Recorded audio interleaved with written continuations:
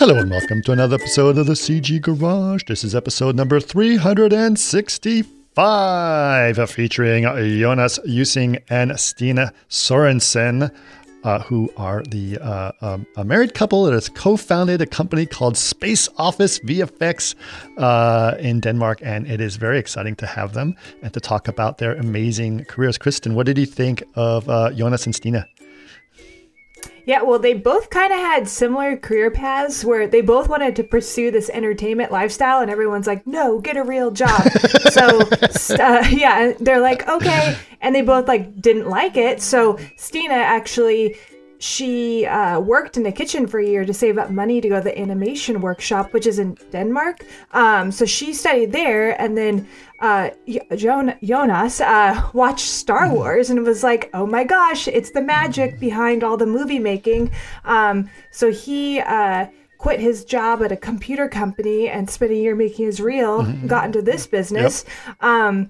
But they kind of just go into how they created Space Office VFX, which is 2 years old. So it started at the beginning of the pandemic, and you guys talk about how they grow their company just from both their backgrounds, and how they're charging for rendering, just their home office setup. So just a lot of good information, especially for people starting a business now or anything like that. So. Yeah, it's very interesting because obviously, like you said, they started a business right, at the beginning of the pandemic. And so starting a business under those circumstances creates a very different kind of business model, which is very interesting and very cool in a lot of ways. And so obviously one of the things they did to leverage this is they use Chaos Cloud to do a lot of their renderings. That way they don't have to they have just, 2 computers in their house, and they have an entire visual effects company, and that's how they manage that. So it's kind of a crazy thing to think about, and really kind of interesting what they're doing.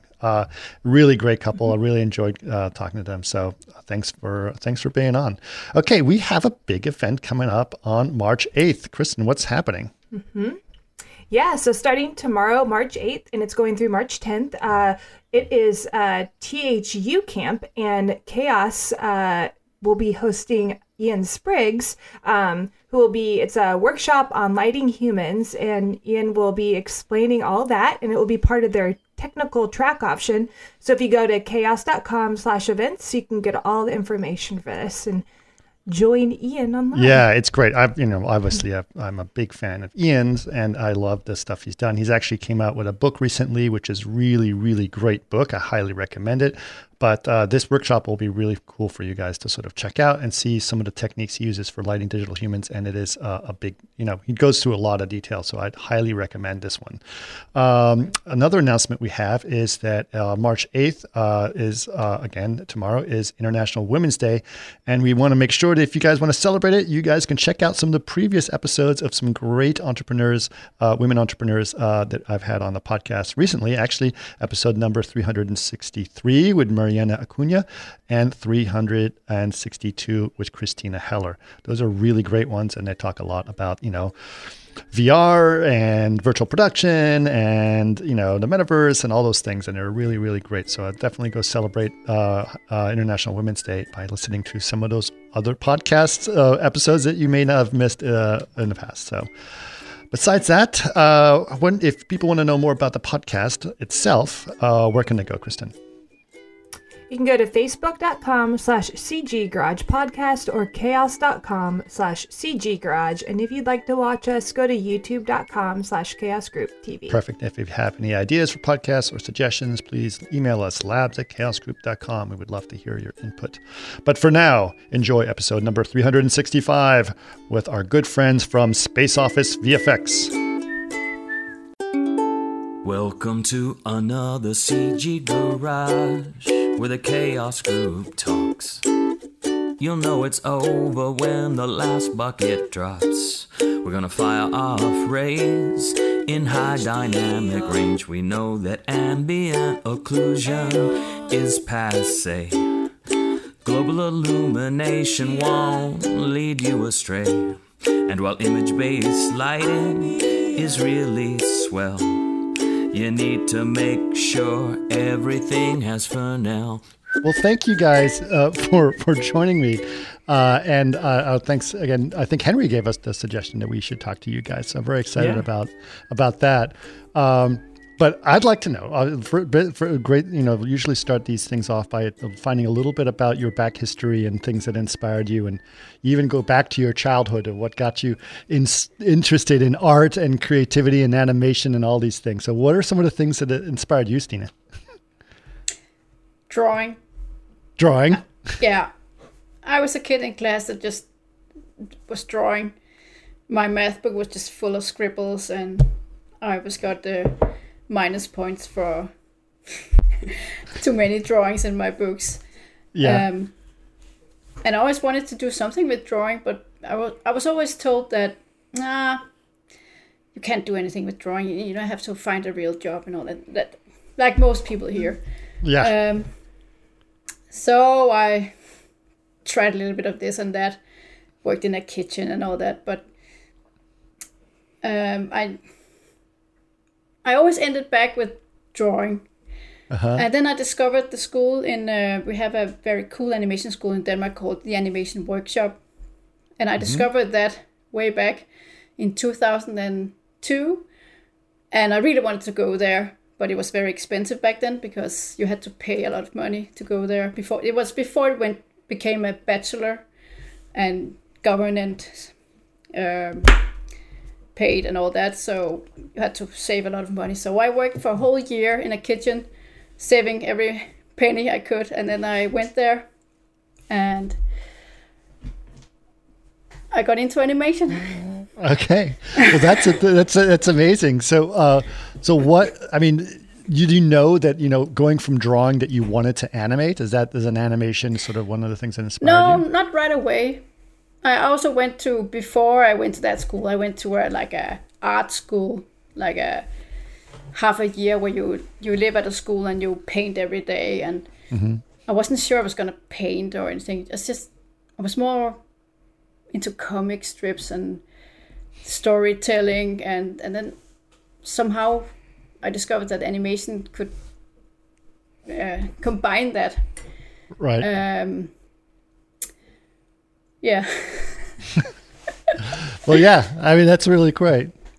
So, what were some of the animation projects that sort of inspired you that really got you interested in this kind of stuff? I mostly grew up with Disney.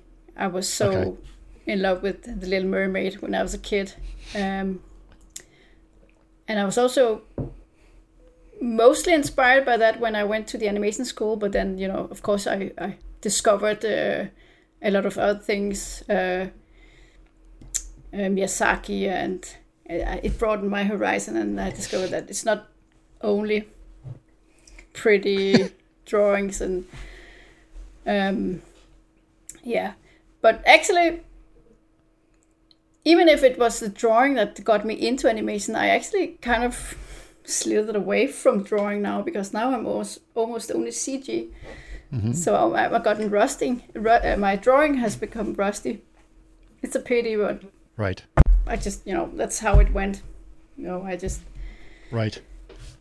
One project to another project. It was all CG. So even if I could 2D animate when I graduated from school, I don't think I would go on a 2D project now. I think I'm too rusty. Is that what you studied in school, was 2D animation? Not only. It's a 3-year bachelor at the Animation Workshop. So the first year was 2D animation, and back then it was like on paper and drawing. And then the second year was Maya, CG animation. And then the third year was like our bachelor project. We could decide if we wanted to do it in 2D or 3D. I made one in 2D. And then there was 3 months of internship. I went to Spain to a studio called Thinkia, working on Pocoyo. And I actually got a job there afterwards, after I graduated. I came back to that studio and worked for a little bit until the show was cancelled. But yeah, so I went straight from school into business. That's great. That's great. Well, so then after Spain, you came back to Denmark? Yes, I came back, and then I worked on a 2D feature film in Copenhagen. Yeah, I was thrown right into it. I got one of the main characters, so I was really stressed out. Just almost a new student coming out from school, and then you just handle the main character. It was a very low budget film, so it wasn't we weren't many people on that film, so but still, just what do you call it? A fire baptism? Just baptism by fire. Yeah. Yeah, baptism by fire. Yeah. Nice expression too. Yeah. Yeah. That's great. Okay, what about you, Chas? What was some of the things that got you into this world? Well, I was actually also kind of the drawing kid in school. I didn't take it as far as Stina, I think, but sort of around the age 15, I started getting frustrated that my drawings weren't. I stalled, I mean, when you're 10 to 15 and you're a fairly good drawer, it's easy to impress. But then when you're 15 and you're not drawing professionally anymore, and I've just stalled there. I haven't evolved my drawing skills since the age of 15. But the cool thing about this business is you can still use the drawing in some way to sketch out a 3D scene or a 3D model before you make it. So it's still a great tool. I still use it a lot, but I couldn't.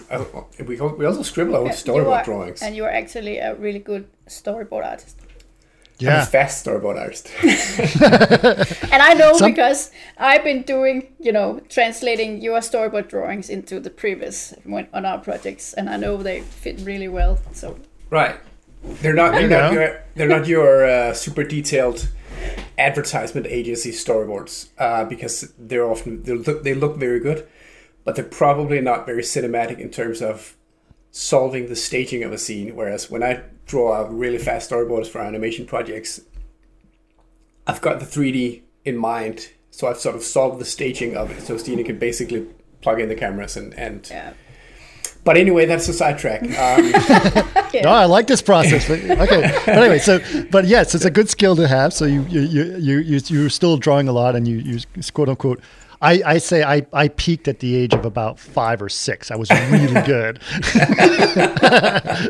I mean, I still was pretty good, but I look back at some of my drawings when I was 5 or 6. It's like, wow, yeah, gorgeous. It's amazing. And then you mature too much and you learn how to draw a house like this, and it just sucks after that. Yeah. And the cool thing about drawing at that age is, our kids will just draw a drawing and they'll say it's finished on the fridge and they never look back. It's done. And grown-ups can't do that. We criticize ourselves. We never finish. We throw it out. We get angry with our lack of talent, Yeah. That's when it stopped. Yeah. But you see, you still manage to make your storyboards and draw them really fast and just hand them off. So you're still doing that. Yeah. But going back to the original question, it's, and this is probably very typical in this business, but it started with Star Wars for me. Yep. Very specifically, I was very young, around the age when you start realizing that movies are made, that they're not real, and that the guy with the hat and the whip is the same as Han Solo. Mm-hmm. I saw this Hollywood movie magic episode on TV with a scene from The Empire Strikes Back, and they have like a snow speeder on a blue screen, and you see the entire process, how slow it is, how many days they spent getting this one shot, and then you see it in the film, and it's half a second, you blink and you miss it. Mm-hmm. And there was something, first of all, deeply fascinating about knowing how to make something like this, like deciphering the magic. Mm-hmm. And also something about the torture of it, like really you spend so much time on so little. Are you crazy? I don't know, kind of. Yep.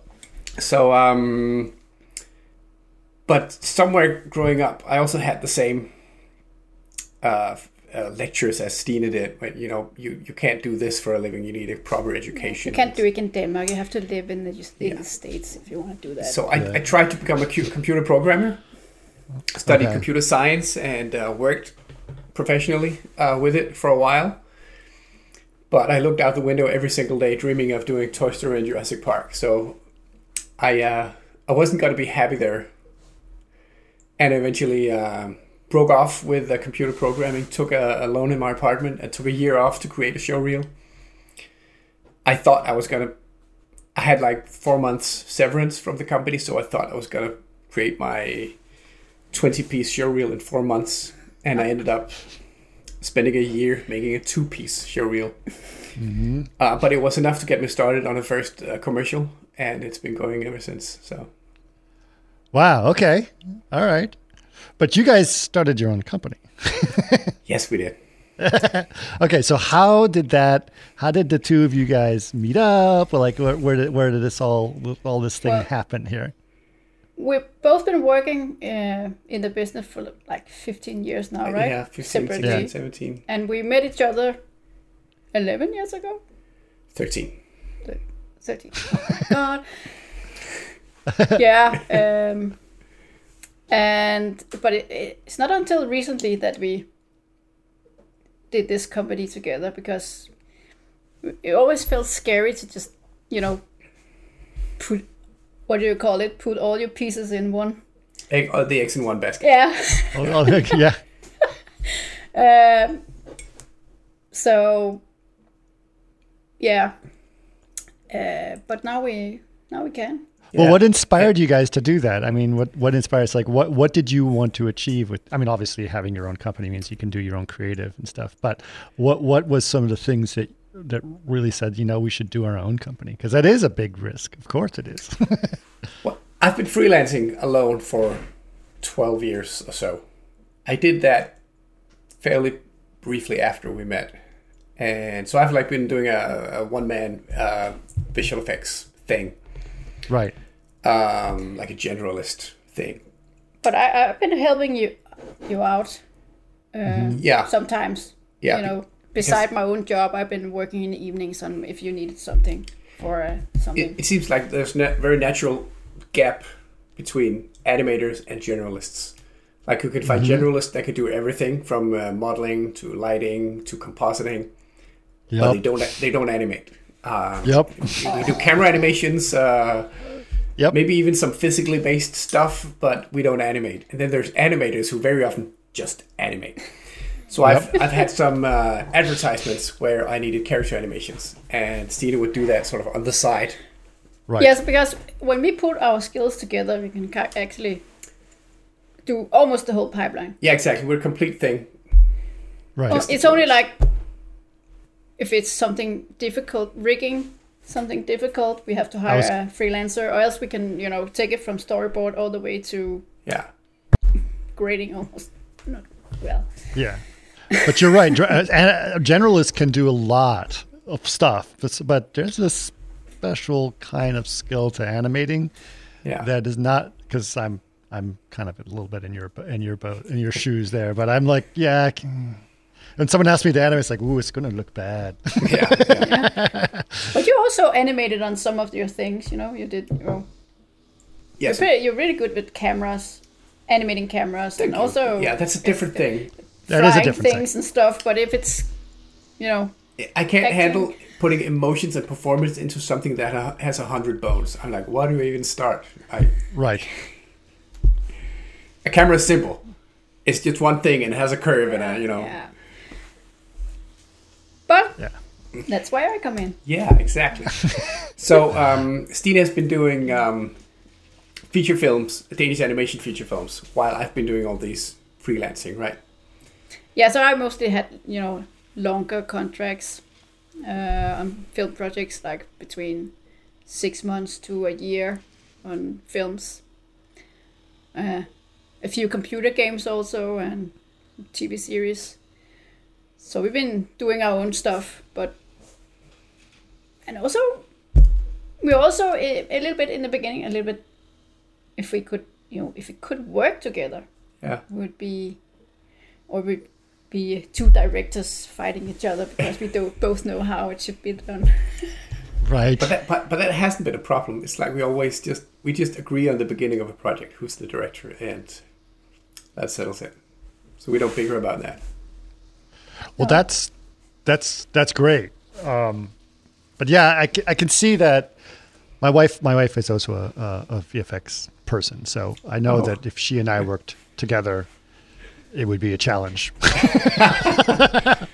because we're very strong in our opinions and stuff. But I get to see her work, et cetera, et cetera. But I can see how you guys, especially if you're centered more on animation and you're more of a generalist, it's definitely complementary to each other in a lot of ways, right. which makes sense. And I know we also we would favor different styles. Like you would be the Miyazaki emotion-y person, and I would be the one with the action scenes. So right, very stereotypical, but there it is. Yeah, is yeah. It? I don't know. Okay, well, let's get a little landscape of what the CG animation VFX world is like in Denmark. Like, is there a fair amount of work, or what kind of work is generally out there? Right. First of all, the animation films, the feature films, they're like 1% the budget of, and I mean that literally. I'm not even exaggerating. I mean the last few films you have did had 1% the budget of Toy Story 4, I think. Yeah, if we take a Danish feature film versus Pixar, you could make 20 Danish feature films for one Pixar film. You know, I think you could make 100, literally. Yeah, probably. Yeah. And we're only like maybe 12 animators compared to, I don't know how many are, 100? Sure. Yeah, the credits are really short on a Danish feature film. But that also means that because it's a smaller film, you get a lot more work done. Of course, you cannot, the footage is a lot bigger and you can't get into all the nice polishing that you would be able to on a Pixar, but I have a lot of footage under my belt after all these years on it. And that's also helped me in, when we're working together, because we work really fast. I'm used to working fast, so we can do a lot. And that's probably also one of the things that persuaded you to try out this company thing, that not always, but often on advertisements, you would have like less footage to do in a week than on a feature film, like maybe 10 seconds in a week instead of 30 seconds. Yeah, it sounds crazy, right? But you actually have to work faster on a Danish feature film than on a commercial, but that's how it is. There's not a lot of money in Danish feature. It's simply because we're so few people in Denmark, they sell few tickets, and that makes the budget super low, and they can't even make feature films without having 40% funded through official... through the Danish Film Institute. Oh, the film. Yeah. Wow. Okay. So, yeah. But other than that, I think the talent pool in Denmark is great and probably large compared to in percentage of the population. I'm guessing, I don't know the numbers, I'm guessing we have percentage-wise more visual effects people in Denmark than other countries, most other countries. But we still are a very small country, so that means it's still a very small business. So everybody knows everybody. Right. We do have there's Ghost Visual Effects in Copenhagen, which is the biggest and best visual effects studio in the country, who have landed all sorts of Hollywood stuff for years. Now they're purchased by an American company, I believe, so they're part of an American organization now. It's a pity. They're one of the reasons why there's an enormous talent pool, I think, because there's no. And also, if in my side of the pool, the animation workshop is one of the best animation schools in the world. I'm not just saying, but it's been actually appointed, or what do you call it? And they not only have a animation line now, they also have a CG artist, so they also spit out a lot of talented CG artists. Yeah, definitely. But there's also more and more, they're more and more in demand, the good visual effects people, both animators and compositors. When you start out as a freelancer, you're thinking to yourself, I hope there's work for me out there. I hope all the good ones, I hope I can compete with them, and that all the good jobs aren't taken. And every time you land a job, you're grateful. Oh, thank you, I had another job. I'm so lucky. But the last year has been really crazy in Space Office visual effects, because we've had to hire a lot of people to I mean, we can't handle all our projects ourselves. We hired 14 people last year, not full time obviously, but on summing up on all the projects. And then you realize how difficult it is to hire people because they're all hired.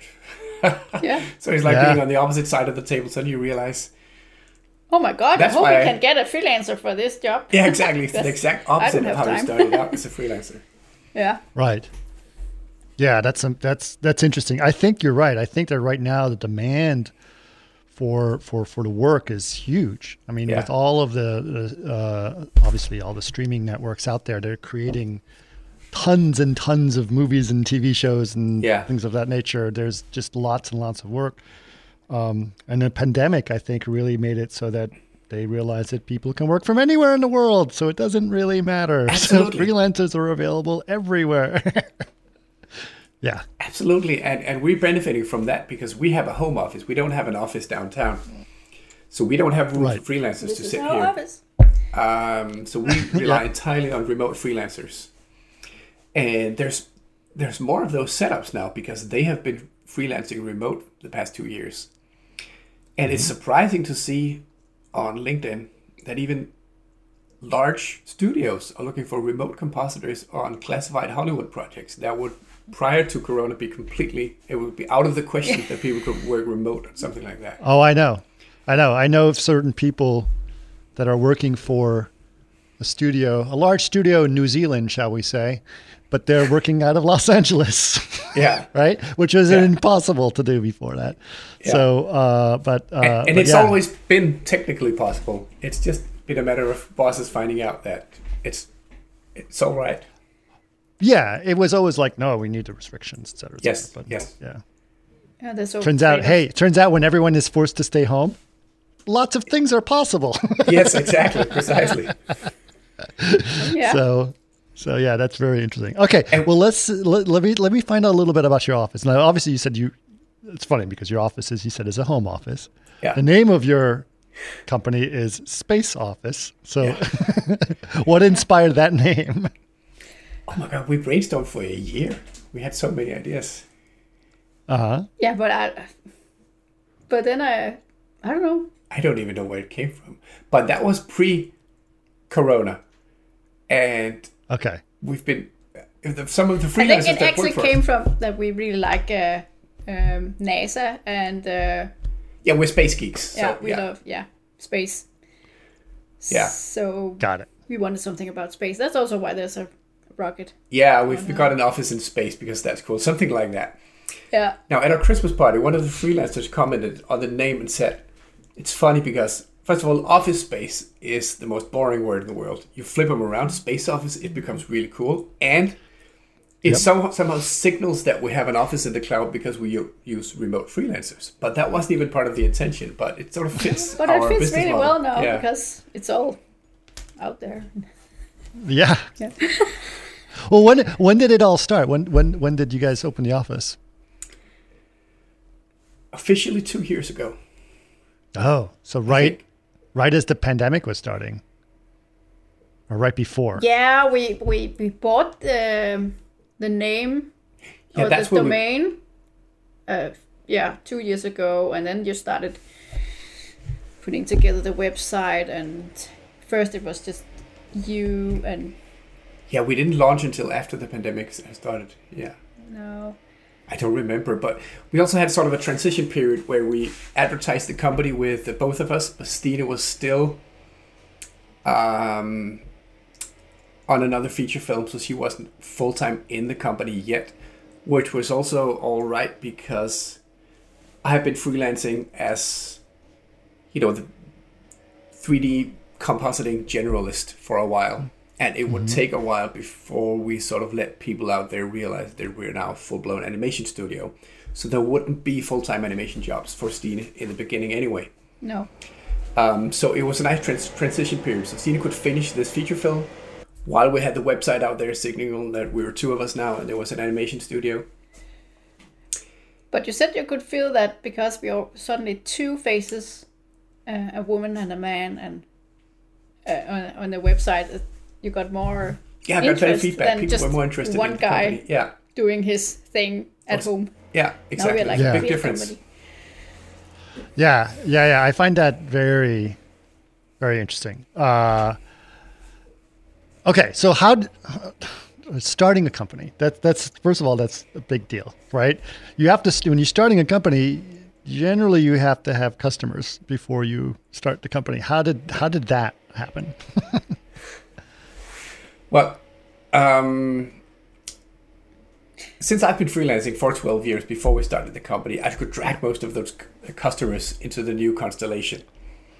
Right. But we still needed customers for the animation department, like to let people realize. Because mostly it's just VFX. Yeah. With a little bit of a little side dish of animation. Yeah, we don't want to run the company like 90% me and 10% Stine, right? We want more animation in there. So right. We were wondering how that was going to work out. And it just so happened that at the right timing last summer, a game studio, Flashbulb Games, contacted us about their computer game Rubber Bandits that they needed a trailer for. Okay.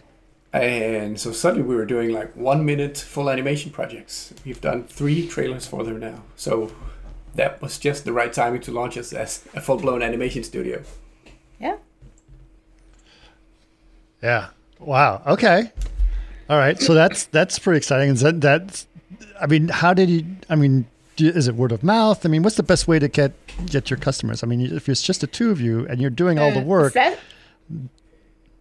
The Flashbulb thing was actually just one of my animation friends. They asked him first because he had done something for them a few years ago, and then they asked him if he could do something, and he said, "Oh, I don't have time, but ask Stine and Space Office. They can probably do something." And then I think they actually just expected a little bit of, I don't know what, something smaller than we actually ended up with, but I think when we started brainstorming together and we told them what they could get and what we could do, it kind of grew and became bigger and bigger and ended up as small films. Yeah, action movies. Tell us a little bit about the project. Tell us a little bit more detail about the project. Like, what is it about and how does it work? And, what's a little bit more about it.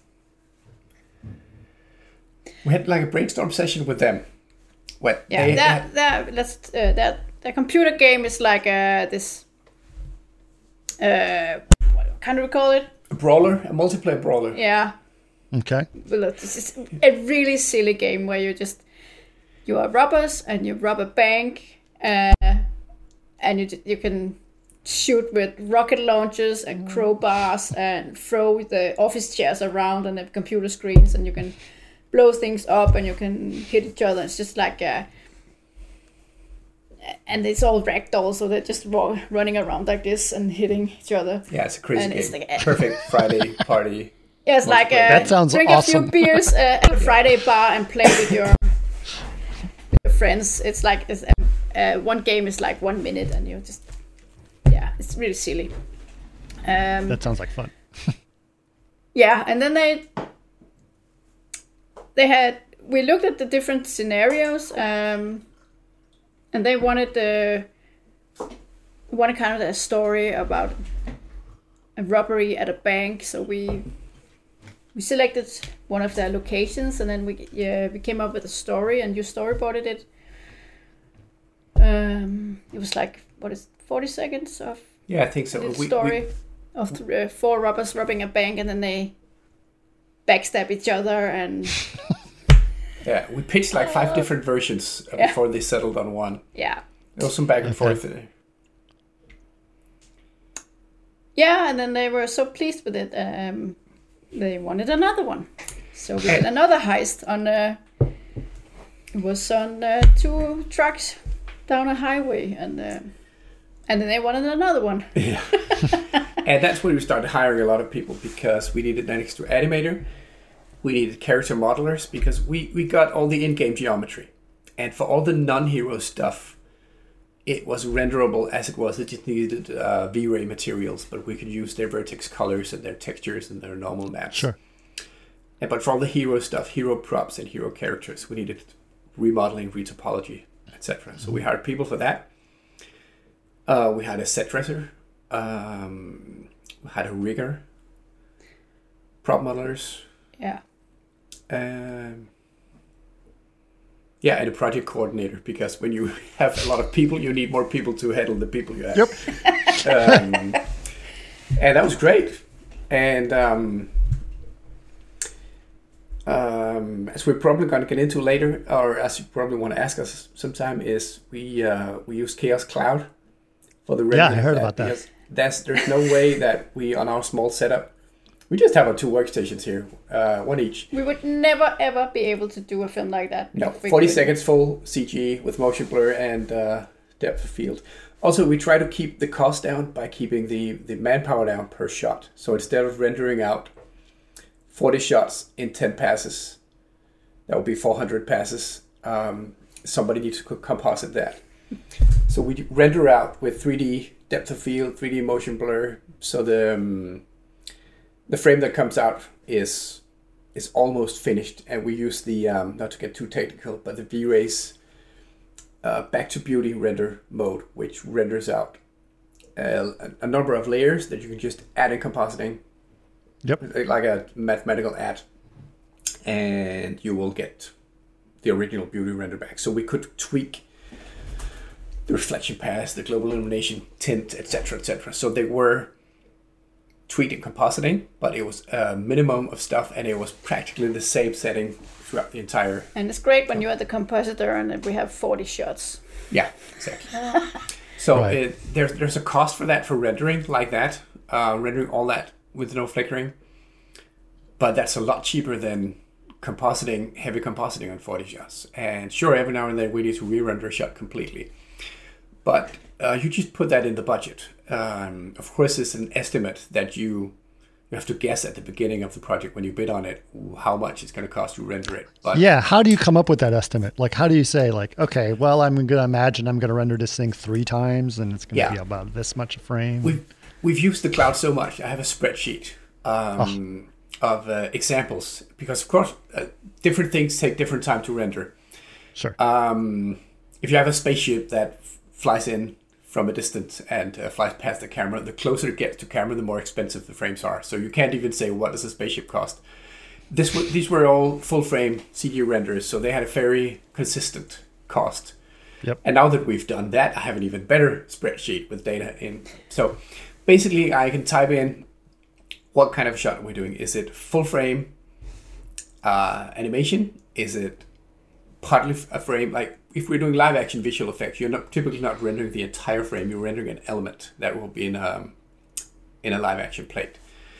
Mm-hmm. Or does it involve a water effect, which takes an enormous amount of time to render? Also something we've done a lot of, which we relied entirely on Chaos Cloud to render. Yeah, but I have to tell that you've been with Chaos Cloud for all the way back on when they first started, right? You started. Yeah, I rendered a lot of water stuff when they was completely free because they were in beta. Yeah, you kind of I remember their that. system. Yeah. Yeah. I remember when someone was using a ton of credits. Yeah. That must be me. I think I Probably actually, I crashed it, and I gave it too much water. Well, that's fine. I mean, that's what betas are for. Yeah, It's to crash it. Yeah, exactly. So, in the beginning, you might be worried about the cost of something like that, but considering the personnel cost of 40-second full animation projects, the rendering is not that big a deal. So you just put a figure in the budget. And Okay, so maybe you don't have this number in mind, but let's say you're doing a 40-second piece, right? And you have a budget of, I'm just going to use a number to, let's say it's $1 million, whatever it is, okay? $1 million. How much would you spend on rendering? Is that like $100,000? 10%? 20%? First of all, the budgets you mentioned there are just nowhere near anything No, I else in know. Denmark. Okay. Let's pretend we're doing $1 million project. Okay. We can't give the figure that the project cost. Right. Here, Percentage, but, yeah, percentage. It was about 10%. 10% is what you're spending on rendering. Yeah. Okay. That's probably like one person.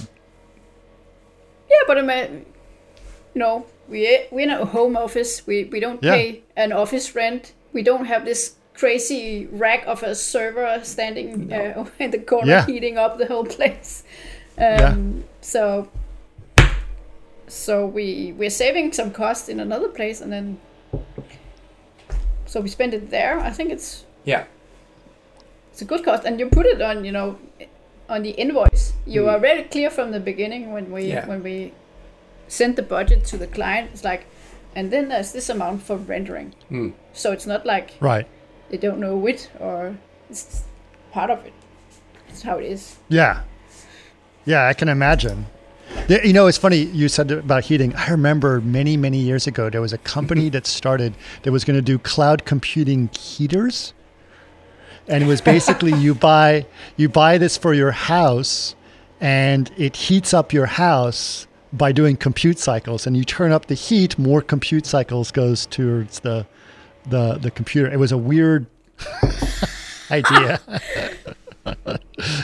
It was a very strange idea. Anyway, I like this idea of what you guys are doing, and saying you just built it into the budget, which makes total sense. So you guys do all of your rendering through the cloud at this point? As much as possible. I still have some issues with Tyflow for 3D Studio Max.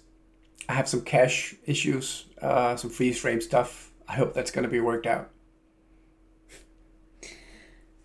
But sometimes if you're just making one of your many explosions that you love to do in the evening, then you just do it at home, right? Or is it the sim you do at home? There's always something going on. The sims you have to do locally.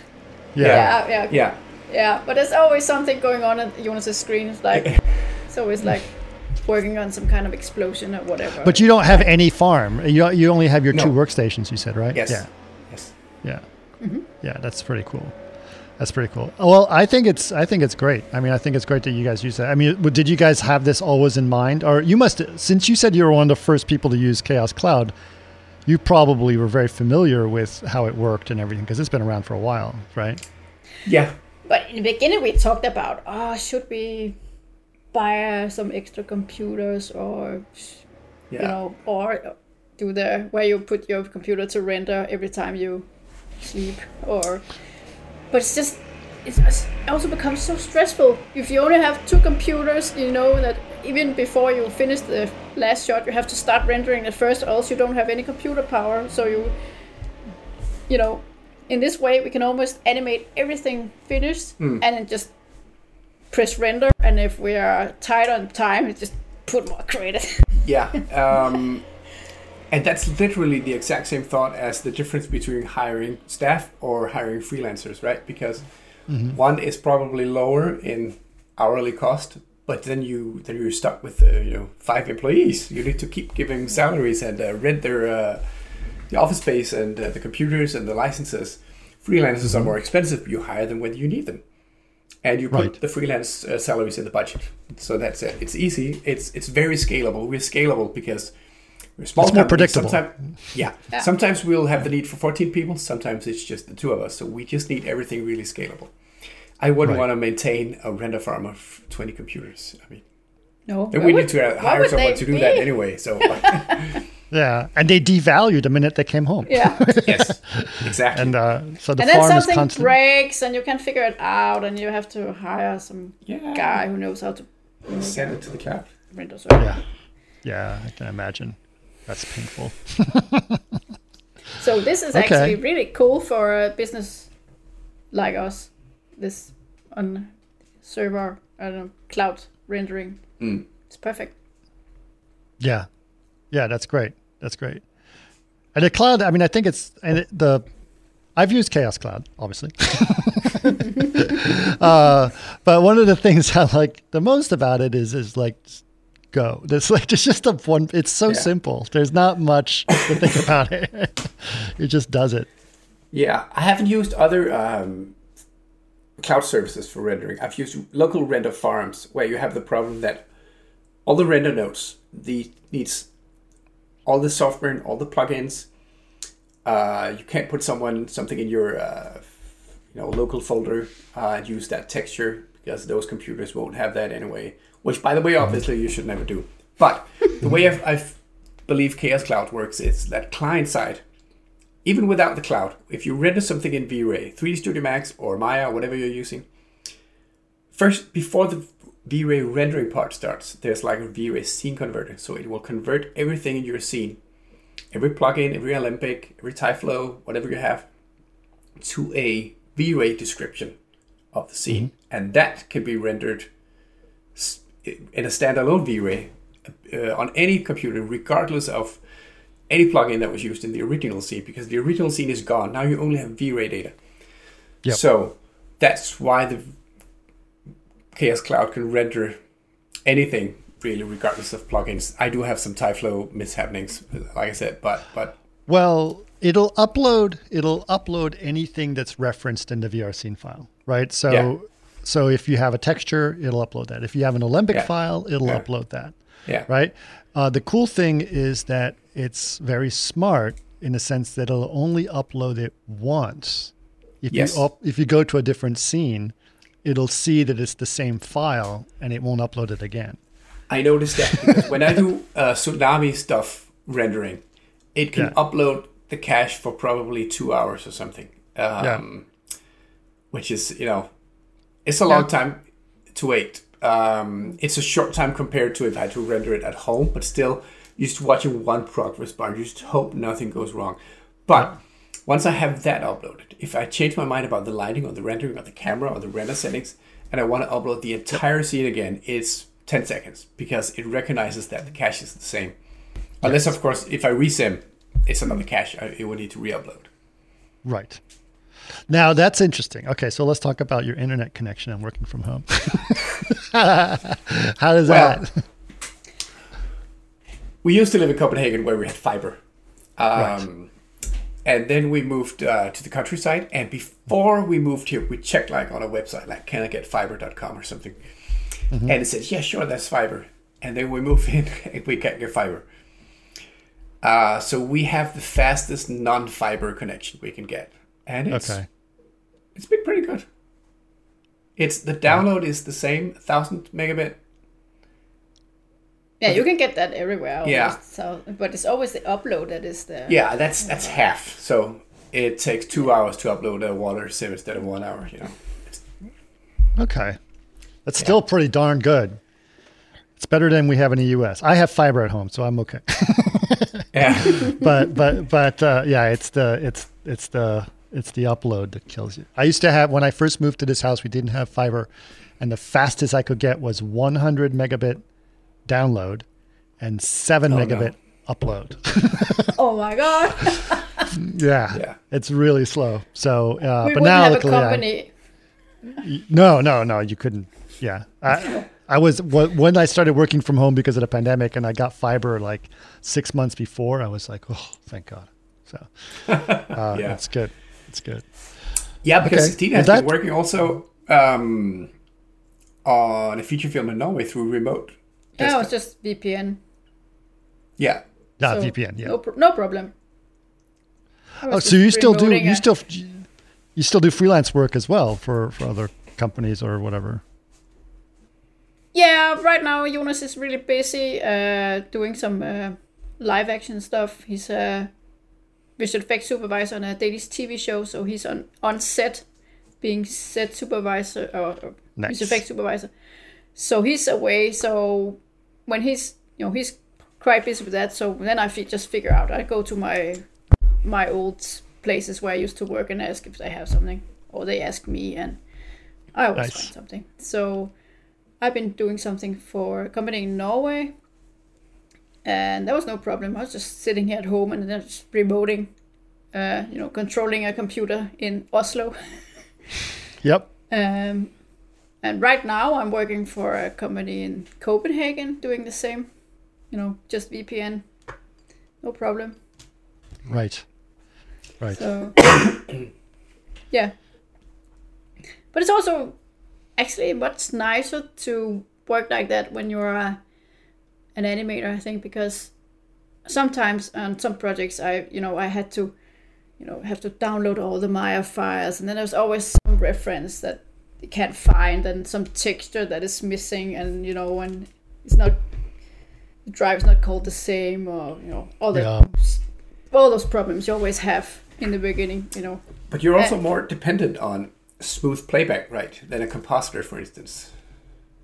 Yeah, but Yeah. it's But when I'm remoting, everything is on their computer and on their server, so I'm just controlling their computer, so I don't have that problem. So I actually enjoy that way. Is that something that, I mean, that actually, I'm curious about that. So when you guys are hiring your freelancers, do they have to have their own computer and their licenses and everything else? Yeah, sometimes we've bought a license for people. Yeah, we could rent monthly licenses. We did that for 3D Studio Max for the Rubber Bandits. Yeah, Okay. because not many people have Max as a license at home. Right. But the modelers have Maya, and the compositors have Nuke Indie. Nuke Indie is also just a great timing with the pandemic. So we can have compositors on for the first time ever, an affordable Nuke license for a one-person company. And they can sit at home and do 4K stuff. What's the restrictions of Nuke Indie? There's a resolution restriction, and it's just around 4K. Like it's a number of pixels. It's just below 4K. And there are some plugins. It doesn't have the Nuke X functionality, obviously. Sure. I think there's some restrictions on third-party plugins, but apart from that, it's a completely functional Nuke. Right. You've got 3D workspace and everything. And you can pay for it. Yeah, exactly. Without It's going affordable. bankrupt. It's crazy. Yeah. Yeah, that's great. That's really great. Well, that's amazing. I think it's really cool that you guys have figured out how to make this work, and that you started a studio. I mean, what was your thoughts about starting a studio just as this pandemic was happening? Like how did your thought process about that happen? It was a slow start because I remember we were working on the logos and the website before the pandemic. Yeah, but in the beginning of the pandemic, I was still working for other people. Yeah. So I was still doing a feature film and some other commercials, I think. Yeah. You're looking for some great stories about when we started and when we got the clients. And when I'm we not got looking the for idea, that. but I'm it's not a- looking at that. I'm just thinking it's about a- like the philosophy of Yeah. like, I'm working from home. I'm going to be working. I didn't know how long I was going to be working from home, so I No. didn't, but I mean, the idea is like you've actually founded this company right at a time when things were changing about how you Yeah. work from home, and I think it's very interesting to think of like this company is born out from that period as opposed to having an office or anything else. I think it's a coincidence that the company started at the same time for the pandemic, but I think the pandemic has actually, in some ways, helped us. It definitely has. Now, the whole birth of the project of the company is something that spans like a year from, I think, a half year before the pandemic to half a year after. It's a very slow start, and Sure. I started first, and Stina sort of on the side, and already had some clients. So, But the pandemic actually also made us realize that we can work from anywhere. We had always been living in Copenhagen because we felt we had to, because that's where all the work is. Realized we could actually afford a house, yeah. and but then we had to move outside Copenhagen, and How far outside of Copenhagen do you live? it's like 70 kilometers. Yeah, 70 kilometers. Okay. So it's like an hour in a car, but we don't need to go there. Which is like 1/4 as far as you can drive in Denmark. Because Yeah, Denmark is very small. you can't drive more than 4 hours. Coast to coast. Yeah. Well, if I drove from the top of Los Angeles, at the top of the valley down to Long Beach, it's 2 hours. Yeah. I'm in the same city the whole Yeah. time. Yeah, it was, and for me to drive, that's another thing for me when I live in Burbank and our office is in Culver City, and it was with traffic in LA, it was an hour plus every day in one direction. So it was like, ugh. Yeah. I can imagine.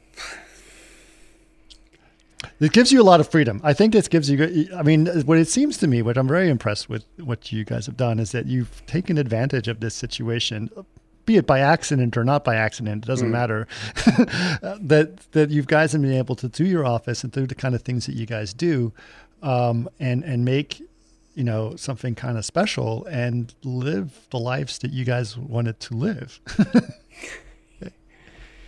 Yeah, also, now that we are ourselves, most of the time when I'm not working for other people, we are also more free with the kids. We have two kids, a 10-year-old and 5.5. And it's just getting every day to work, who's picking up and who's doing the dinner and all that. It's a lot easier when you're your own boss. Yeah. I can get a little bit stressed when I work for other people because I was like, I haven't put in my 8 hours today. I need to work 1 hour tonight and all that. So yeah, and when somebody hires you for 8 hours per day at their company, you can't outsource half of it to a freelancer if you want to. Like, I'm taking half of next week off. Here's somebody else, But in our company, we can hire however many we need to help out. Yeah. Yeah. Depending on the budget, of course. Yeah. I like the fact that I can go grocery shopping at 3:00 in the afternoon on a Tuesday if I find the time to do it. Exactly. Or pick up parcels at the post office, Yeah. I know. It is definitely a freedom that I think is more sanity in a lot of ways. Yeah, we also got a little tradition now that every Friday we go to the local town and buy a sandwich, and then we go to the beach and sit in the car and eat the sandwich. Oh, nice. Just because we can.